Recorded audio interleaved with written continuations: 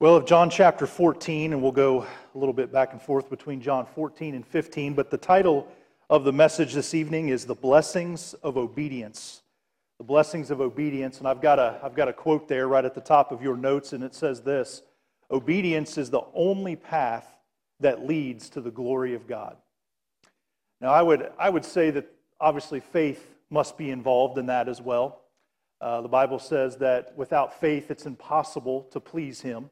But I would say that faith then is the only path that leads to the glory of God. So just by way of introduction, I want to give you three short things that kind of go along with that. And number one is this: to obey God is to display love for Him. 1 John chapter 5 and verse 3 says this: "For this is the love of God, that we keep His commandments, and His commandments are not grievous." You know, when we obey, when first of all we're aware of His commandments, and when we obey, that's the last thing that it is grievous to us. It's a blessing to us. And His commandments are not difficult to follow, and they've been presented to us so clearly. And it says they're not grievous. And then we just read the verse earlier, John chapter 14 and verse 15. "If ye love me, keep my commandments." You know, if I went down each and every row to every person that was sitting in this auditorium tonight, and I asked you if you love the Lord, how many of you would say, "No, I don't love the Lord"? I think we would all say yes. But what it really boils down to is, are we keeping His commandments, therefore displaying that we love the Lord Jesus Christ? That's really where the rubber meets the road. Yes, we're all willing to say, "Yes, I love the Lord," but can we prove it? Where's the proof? All right, number two, to obey God is to display loyalty to Him. John chapter 15 and verse 14 says this: "Ye are my friends if ye do whatsoever I command you." You know, how many of you ever had a friend, and maybe you had a friend from the time you were young, maybe even to this day, that for decades and decades has been loyal to you? How many of you have a friend like that? I've got a few friends like that have been loyal to me my entire life. You know, in a friendship, if there's loyalty on both ends, has to work that way. It has to come from both ends. Our God and our Lord and our Savior has absolutely been loyal to us. But the question is, are we being loyal to Him? And we'll say more about that as we go along. And then the third thing, again, just quickly by way of introduction, to obey God is to display laudation or worship to Him. I think we're familiar with this verse from 1 Samuel chapter 15. This is Samuel and really the Lord dealing through Samuel with the sin of Saul.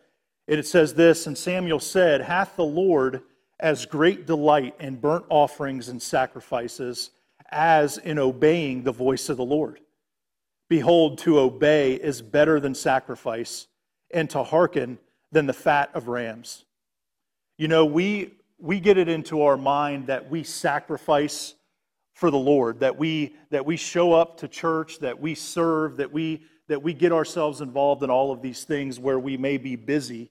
All right, we may be busy, quote unquote, serving or sacrificing unto the Lord. But where's our attitude? What's our motives? What's our purposes? Is it truly at a heart that says, "I'm obeying the Lord, therefore I'm going to go do this because I love the Lord"? Because if we just sacrifice in terms that we define, and if we just serve in ways that we define, then we're throwing obedience out the window. And God says that I'd rather you just obey than to show up to every ministry opportunity, to show up to every service, although you should. I'd rather you just be obedient to my word than to do anything else.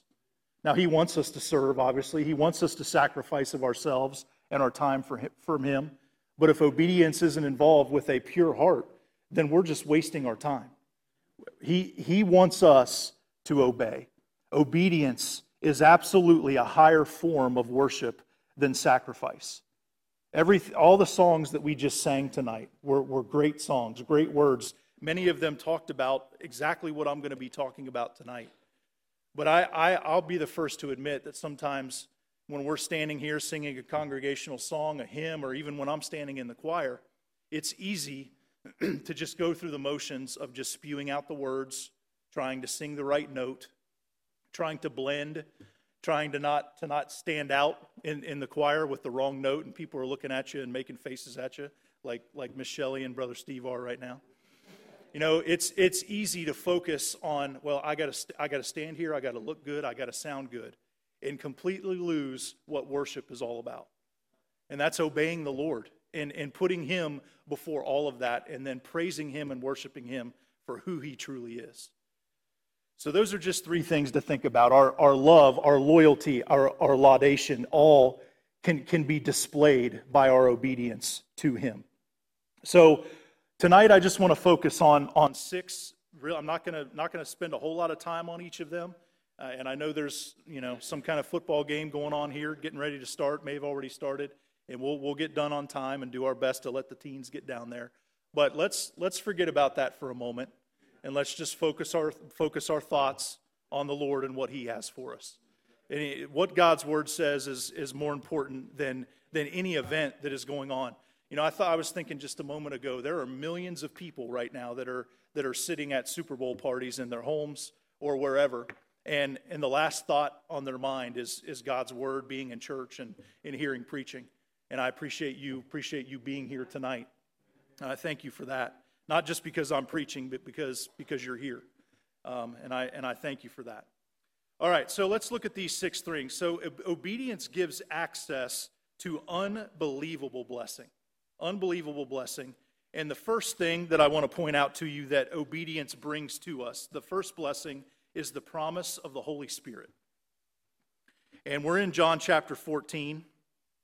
And let's begin in verse 15 again, and I'm going to read down through verse 18. The Bible says, again, Jesus speaking, "If ye love me, keep my commandments." And then look what the next word is in verse 16, and. Okay, so there's a connection here. All right, he's telling us, you obey my commandments, and here's what's going to happen. "And I will pray the Father, and He shall give you another comforter," capital C, that's the Holy Spirit, "that He may abide with you forever. Even the Spirit of truth, whom the world cannot receive, because it seeth Him not, neither knoweth Him. But ye know Him, for He dwelleth with you, and shall be in you. I will not leave you comfortless. I will come to you." The Holy Spirit is exactly what the Lord calls Him here, and that's a comforter. He is a comforter. When we are cold and shivering in the middle of the night, what do we often reach for to wrap ourselves up in? If we have it, a comforter. All right, it wraps around us. It keeps us warm. In a way, it comforts us. That's why it's called that. The Holy Spirit is our source of comfort that abides with us forever. If we are a child of God, if we've accepted Jesus Christ as our Lord and Savior, the Spirit of truth that leads and guides us in that direction so that we choose to follow. There are two options when it comes to truth. Just two options when it comes to truth. We either accept it or we reject it. There's nothing in between. The Holy Spirit dangles right in front of the grasp of our hearts every single day what is true and what is counterfeit. He puts it right out there in front of us. If we're saved, the Holy Spirit is working and talking to us all of the time. Sometimes when we're far away from Him, maybe the voice is a little bit distant. Maybe we're not hearing it. Maybe we're blocking it off. But it's there. He's there. He's talking to us. And again, He's dangling that truth right in front of us and counterfeit. And all we have to do is accept it, or accept the truth and reject the counterfeit. We have everything that we need to make the decision to accept and follow the truth and reject the counterfeit. The question is, are we listening and are we following what the Holy Spirit is telling us? And how we take the Holy Spirit, our comforter, for granted. Oh, how we quench and grieve the very source of power that we have available to us. Too many Christians have no understanding, unfortunately, of the power of the Holy Spirit because we are so attached to our flesh. We are so attached to it. We live in such weakness that at any flash of temptation or bat of the eye of the enemy, we slip and fall right into the trap. The trap that injures us and renders us powerless and useless in our service, in our witness, in our worship, and in our everyday lives. So let me just stop and just ask right there, where is the power of the Holy Spirit in your life? Are we just living weekly and weekly and weekly because we are not accessing the power that we have, that literally is inside of us, which I'm going to say more about here in just a moment. The moment we got saved, the Holy Spirit, we know, comes to dwell and abide in us. From that moment forward, our decision to obey determines whether or not the Comforter will do one of two things. That's do what He is called to comfort, or He will convict. All right, when He is working, we will either be comforted or we will be convicted. And honestly, both of those things should be a comfort. Because when we're being convicted, that tells us, first of all, the most important thing is that we're saved. If we're living through life and we can sin and not feel any conviction, then we probably ought to check whether or not we're truly saved. Conviction is the number one teller that the Holy Spirit is living inside of us. So if that's the case, then there's comfort in knowing that we are saved. Let me share this with you. This is something that the Lord really encouraged me about concerning the Holy Spirit in recent days and just some study that I've been doing. Turn with me back to Leviticus chapter 26 just for a moment, and then we'll look at one other spot in 2 Corinthians, and then we'll come back to John. But look at Leviticus chapter 26 and begin reading with me in verse 3. Leviticus 26 and verse 3. And this will talk more about obedience here. Leviticus 26 and verse 3. The Bible says this, if ye walk in my statutes, in other words, if you obey, keep my commandments, and do them, then I will give you rain in due season. In due season. All right? We often get it into our mind that, well, God, I'm obeying you. Where's these blessings that you promise us in due season? He'll give it to us right when we need it. At the moment that we need it the most, He'll give us those blessings.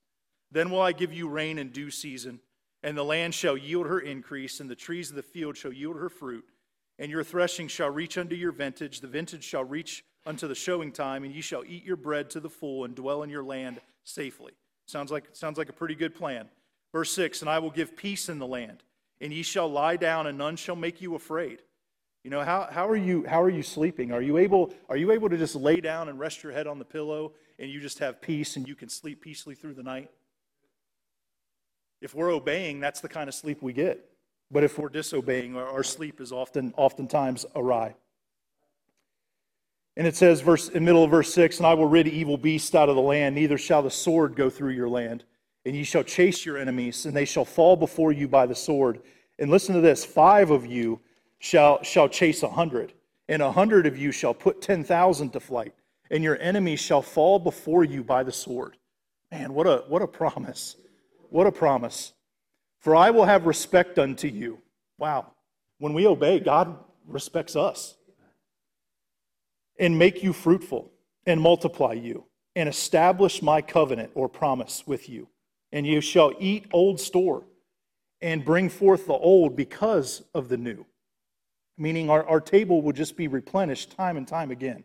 All right, now, this is what really stood out to me, and then we're going to look at another passage here in just a moment. But look at verses 11 and 12.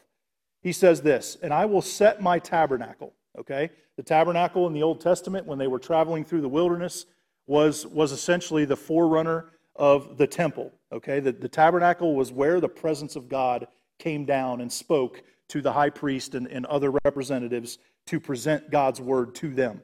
This represents the presence of God. I will set my tabernacle among you. Among, okay, remember that word. And my soul shall not abhor you. Verse 12, and I will walk among you. Okay, remember that again. So he's going to set his tabernacle among them, and then he will walk among you and will be your God, and ye shall be my people. Verse 13, I am the Lord your God, which brought you forth out of the land of Egypt, that ye should not be their bondmen, and I have broken the bands of your yoke and made you go upright. Okay? So the tabernacle was among them. His presence was among them. He walked among them. If you look at the Old Testament and study the Spirit of God, it doesn't ever say that the Spirit of God went into man. It says that it came upon them. Okay, it came upon them. All right, now turn back with me to 2 Corinthians chapter 6. And then after that, we'll go back to John 14. But this was such an encouragement to me when I read this, and the Lord really brought it to the forefront of my attention. 2 Corinthians chapter 6. Remember what we just talked about the Old Testament and how the Lord was among them. 2 Corinthians chapter 6. I'll go ahead and begin in verse 11. It says, O ye Corinthians, our mouth is open unto you. Our heart is enlarged. All right, Paul is burdened for them. Ye are not straitened in us, but ye are straitened in your own bowels. In other words, they're not listening to God's word. They're not listening to the man of God. They think they're doing well within and of themselves. Verse 13, now for a recompense in the same, I speak as unto my children, be ye also enlarged. He's telling them, look, have the burden that I have for you. Consider yourselves and where you're at with the Lord. Verse 14, be ye not unequally yoked together with unbelievers. For what fellowship hath righteousness with unrighteousness, and what communion hath light with darkness? The preacher actually referred to that this morning. Verse 15, and what concord or agreement hath Christ with Belial or the devil? Or what part hath he that believeth with an infidel? Now, here's the verse that, when I was studying this, really just jumped off the page. Verse 16, what agreement hath the temple of God with idols? Now, look what it says here. For ye are the temple of the living God. I mean, we could stop and just meditate on that right there for hours and not even begin to understand the gravity of what that says. That our bodies truly are the temple, the very presence of God. For ye are the temple of the living God. As God hath said, look what it says, I will dwell, does it say among them? No, in them. I will dwell in them. The Old Testament saints, they believed in God, and many of them are in heaven today, but they did not have the privilege that we have. God walked among them. The tabernacle was among them, but the Spirit of the living God is in us. What a privilege. What an amazing thing. What encouragement that is. Again, for ye are the temple of the living God. As God hath said, I will dwell in them. And then look at this, and walk in them. Not only is the Holy Spirit inside of us, but He's moving inside of us. He's working inside of us. He is, in a sense, walking among us, right by our side. But I think even more powerfully and more important than that, He's walking in us and moving in us. Are we experiencing that because we're obeying God? Are we experiencing the fact that He truly is moving inside of us because we are walking right by His side and He's walking in us and we're obeying Him every step of the way? Man, that is so encouraging. Obedience blesses us with the Spirit-filled life. And He brings us into righteousness. When we are walking in obedience and we're truly walking in the fruits of the Spirit and in the power of the Holy Spirit, in those moments, we are truly perfect and righteous in living that way before Him. Now, our flesh and our soul are still there, and we can still fall victim to sin and lose that righteousness for the time being. But God is so good to us that He has sent His Son Jesus to take care of us and to fill us. All right, so that's number one. Let's go on to number two. The second blessing of obedience, and we can go ahead and turn back to John 14, is the manifestation of the Son. And I love this. Go back again to John chapter 14 and verse 21.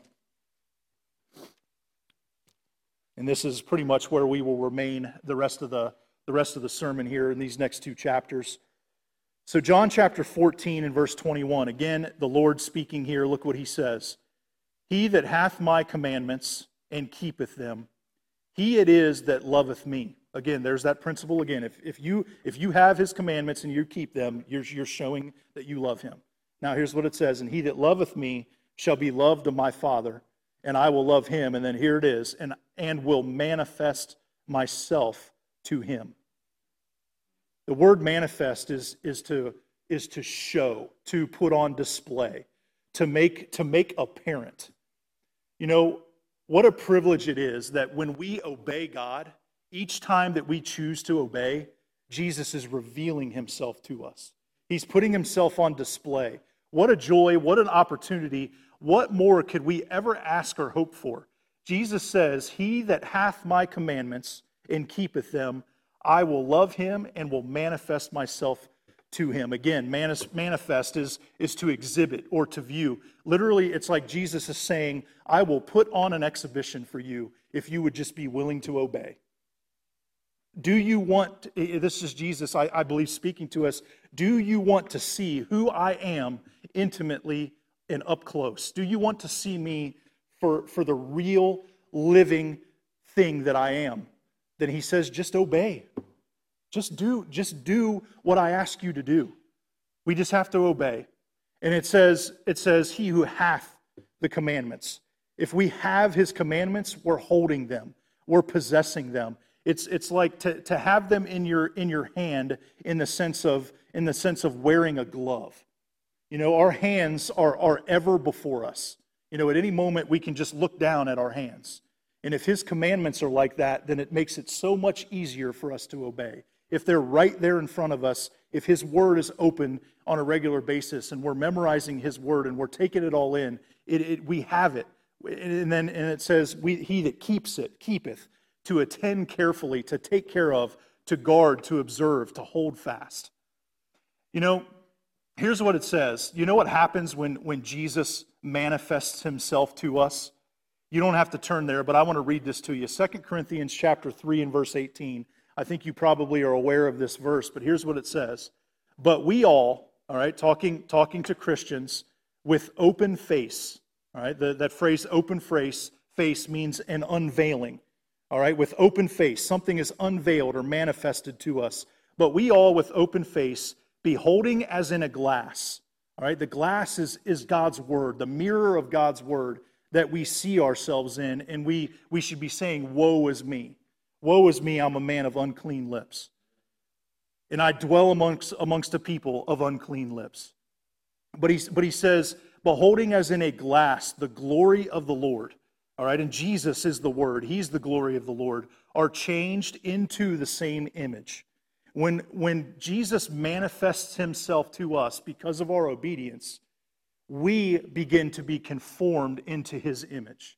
Each time that we obey, we are conforming and conforming and conforming to His image, from glory to glory, even by the Spirit of the Lord. Again, so when we obey, if we have and keep His commandments, the promise is that Jesus will manifest Himself to us.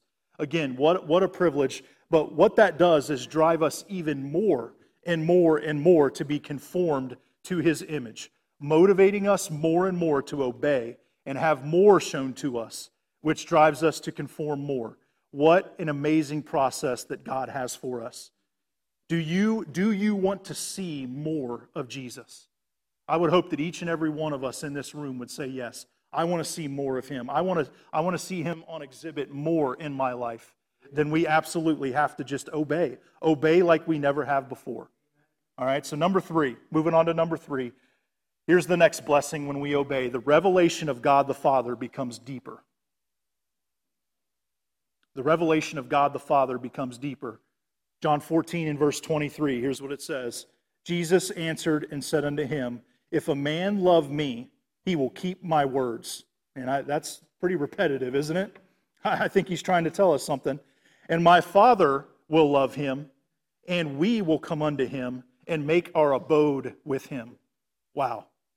Look at that verse and just think about it as I read that again. John 14:23. Look at it. This is Jesus. If a man love me, he will keep my words, and my Father will love him, and we will come unto him and make our abode with him. Wow. To have the same dwelling place as God the Father and God the Son. Abode, again, is a dwelling, specifically a mansion. Same Greek word. is used in verse 2, speaking of many mansions that are being prepared for us. These are the only two places that this word is used. For this word here, abode. When we obey God, we draw closer and closer to the abode of heaven. And I know we're going to be there one day, but we can have heaven on this earth if we would just abide and obey.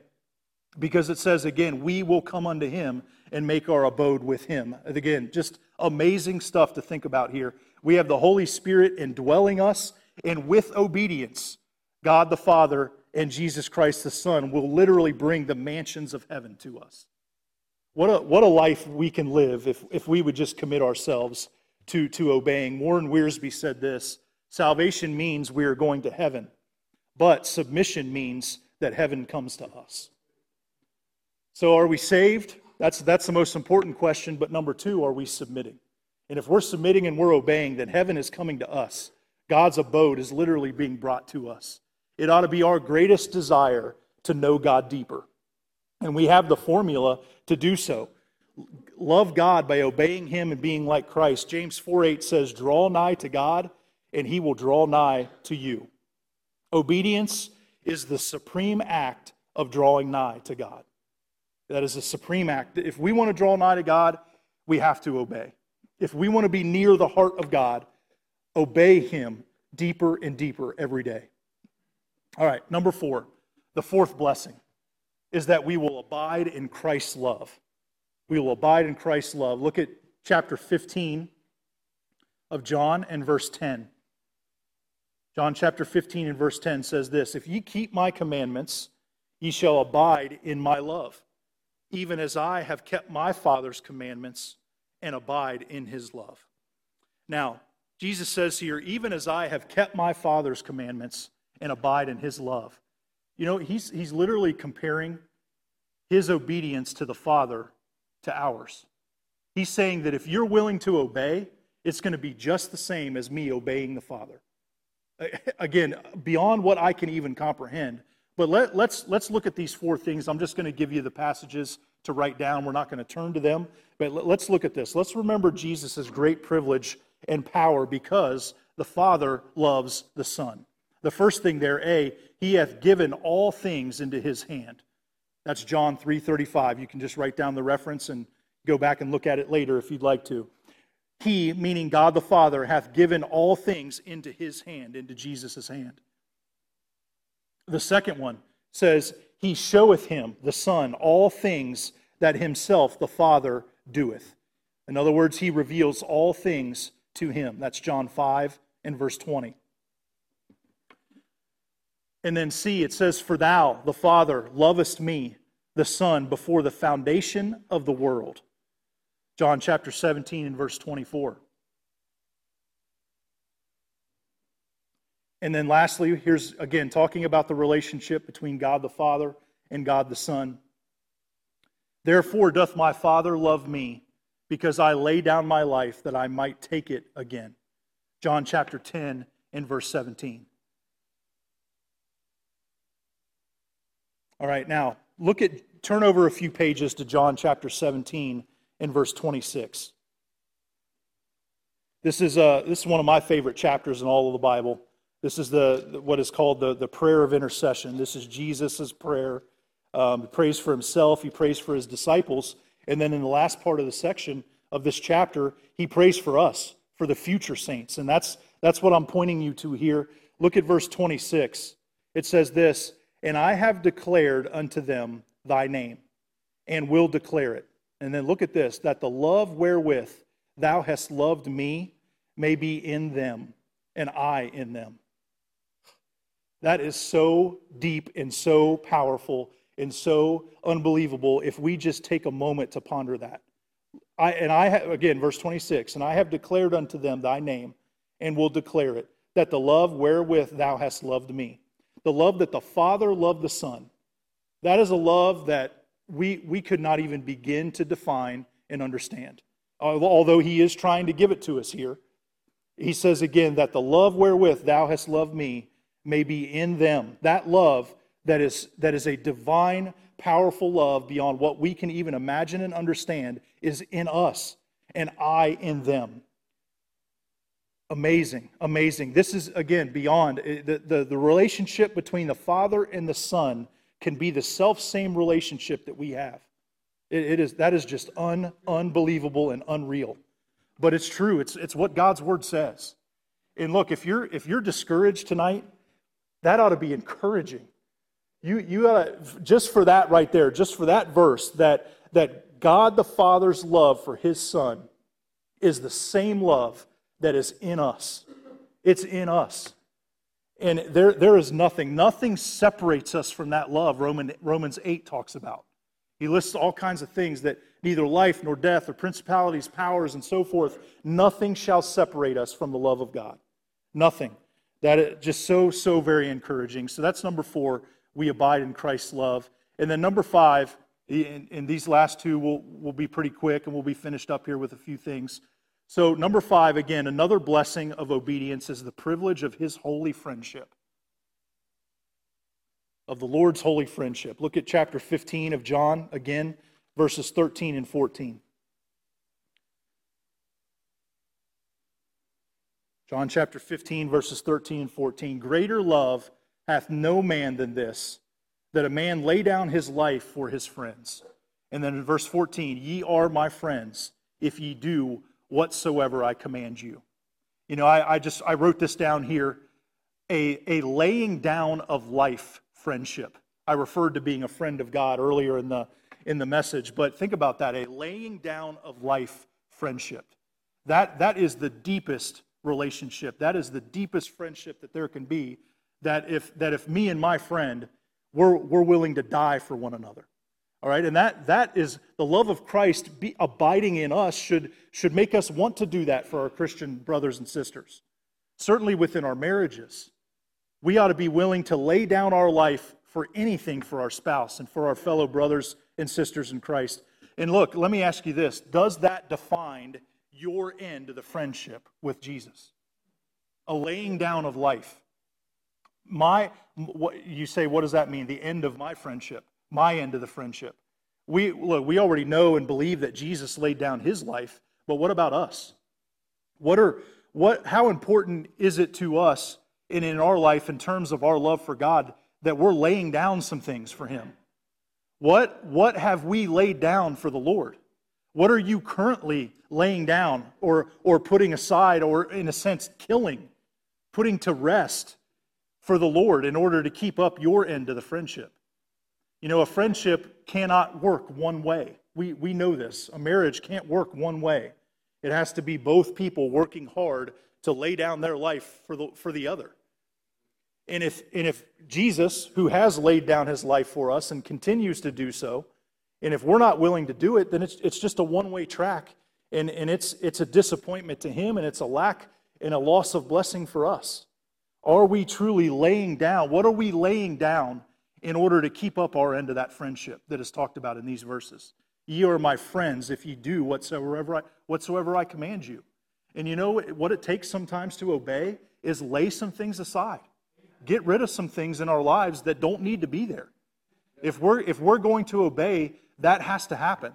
The flesh has to be killed. The flesh has to be taken care of. We can't just let it run rampant and expect to be obedient. It's not going to happen. So the privilege of His holy friendship. And then lastly, the last blessing that is mentioned here, the power of effective prayer. The power of effective prayer. And that is mentioned in verse 16 of chapter 15. Again, Jesus teaching here, He says, ye have not chosen me, but I have chosen you and ordained you, that ye should go and bring forth fruit, that your fruit should remain. That whatsoever ye shall ask of the Father in my name, He may give it you. It doesn't say that some things that ye ask of the Father in my name, He may give it you. It doesn't say some of the time or part of the time. It says, whatsoever ye ask of the Father in my name, He may give it you. As long as you're asking in faith, as long as you're asking according to His will. It says right here that He'll give it you. Again, verse 17, these things I command you that ye love one another.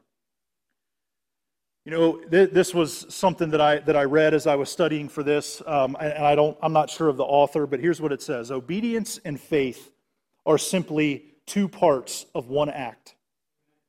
Surrender to God and His will. As faith strengthens itself in order to be obedient, it is in turn strengthened by obedience. Faith is made perfect by works. That's what James teaches very clearly.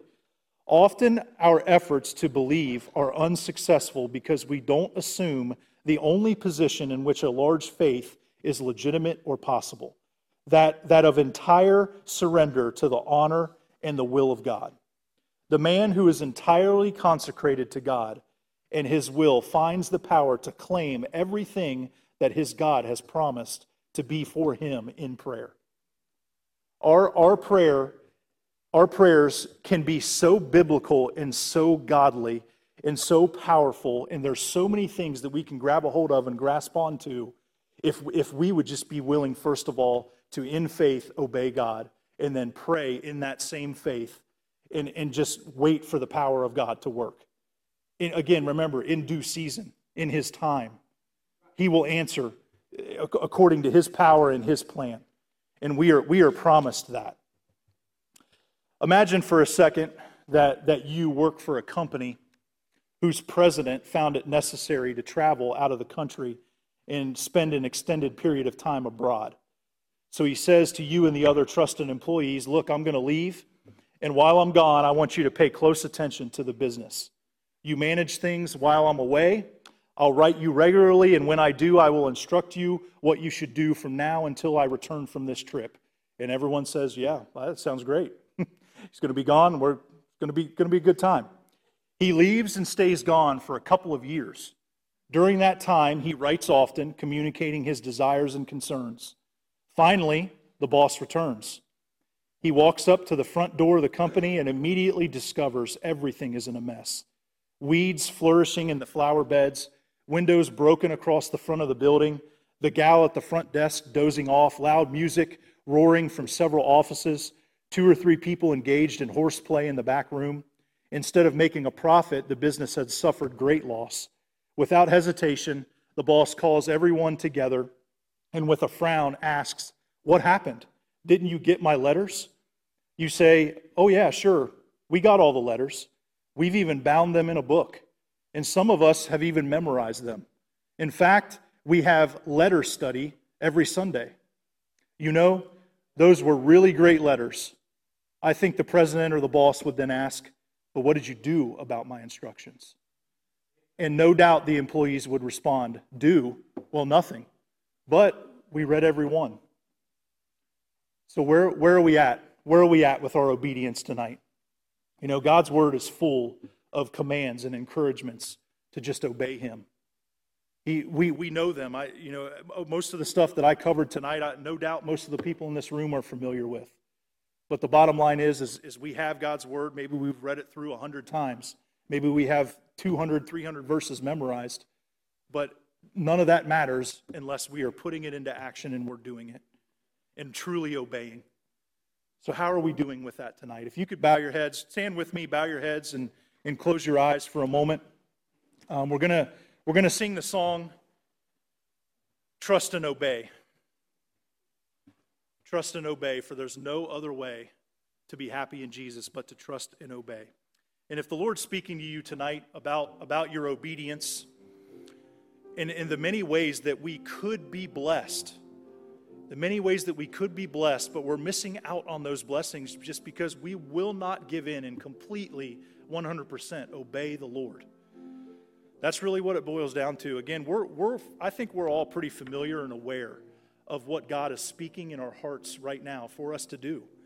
The question is, are we going to do it?